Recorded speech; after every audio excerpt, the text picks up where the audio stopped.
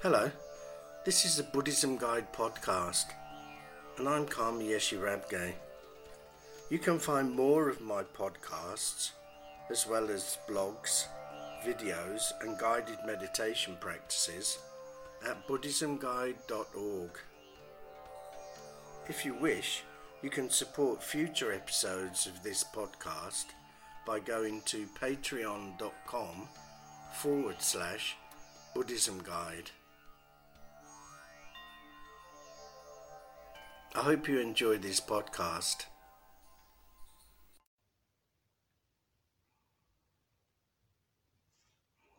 This episode is called Emotional Suffering, and it's taken from my latest book, Open Awareness, Open Mind, which are available now on Amazon and Kindle.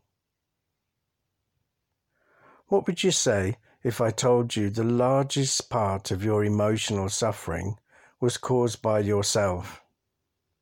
I expect you'd be doubtful or even shocked, but it's true. The way we live our lives, our beliefs, biases, concepts, and social conditioning all cause us to mentally suffer. By suffering, I mean our minds get disturbed. We become disillusioned, dissatisfied, discontented. This often results in stress, anxiety, and depression, and none of these are helpful or healthy. The first problem is that our mind never rests. It's always thinking, planning, remembering, organizing. It goes on and on. Even when we sit down to relax, our mind carries on working. We can't escape. We become mentally and physically exhausted. The second problem is we identify strongly with our self-image, our thoughts, feelings, and emotions, our ego, our body, and perceptions, to the extent that we see them as who we are. We don't see them as just processes of the brain. These experiences cannot be who we are because they're forever changing. We have around 60,000 thoughts a day. So which one is you? Our feelings change from moment to moment. So again, which of your feelings is you? Our emotions are a roller coaster, up 1 minute and down the next. So which emotion do you think is you? Our bodies change moment to moment. So how can we say the body is who we are? Nothing about us is static, and we're like a fast-flowing river. But we don't see ourselves as momentary experiences. We have a solid, singular sense of who we are. So, it's clear that none of these are you. In fact, there is no solid, independent, autonomous you. And this is another reason we cause ourselves emotional suffering. We become attached to this deceptive sense of self. However, this so-called self is a mental construct the mind continuously creates in reaction to outside stimulus or thoughts. When there is a stimulus or a thought, the brain reacts by creating a sense of self to experience it. So the self is not solid or permanent, but fluid. If we're able to see the fluidity of self, then it becomes possible for us to gain some relief from emotional suffering. If you meditate on a regular basis, after some time, you can experience a state of mind that is so peaceful that the mind doesn't feel the need to construct a self. In that mind, self doesn't arise, and there is no sense of self.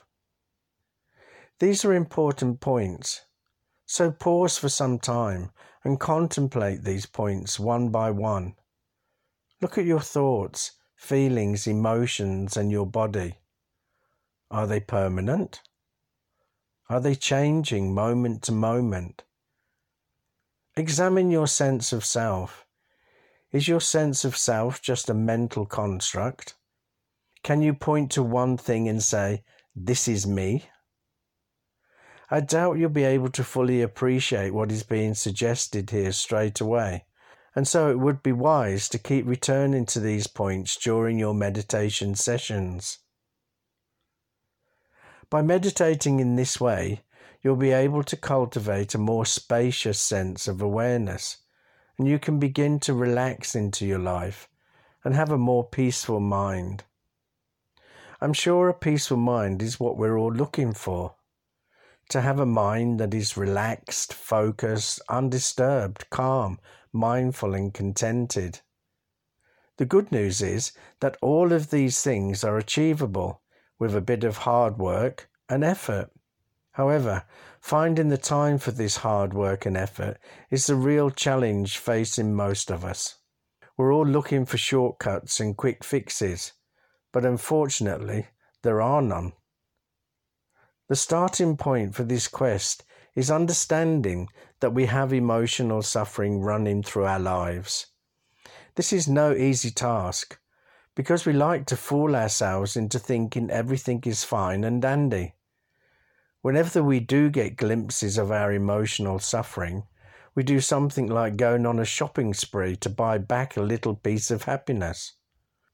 But if we wish to alleviate our emotional suffering, we need to look inside ourselves and not to the outside world, as that's a fool's game. We buy something and we're usually happy for only a short period of time, but later on, when the object breaks, is lost, or a newer version comes on the market, it's so easy for our happiness to turn into dissatisfaction. We'll never be able to buy our way into lasting happiness and peace of mind. It is like sitting in the sun to cool yourself down. Whatever we come into contact with through our five senses are experienced by the mind. Whatever thought, feeling and emotion we experience stems from the mind. Any action we do first starts off as a thought in the mind. Your habits, perceptions, concepts and biases all stem from the mind. Any suffering we experience is felt in the mind. Our mind is the way we experience the world. So if the mind is at peace and free from suffering, we'll feel contented, regardless of what we own and what sort of day we're having. This was taken from my latest book, Open Awareness, Open Mind, which is available now on Amazon and Kindle.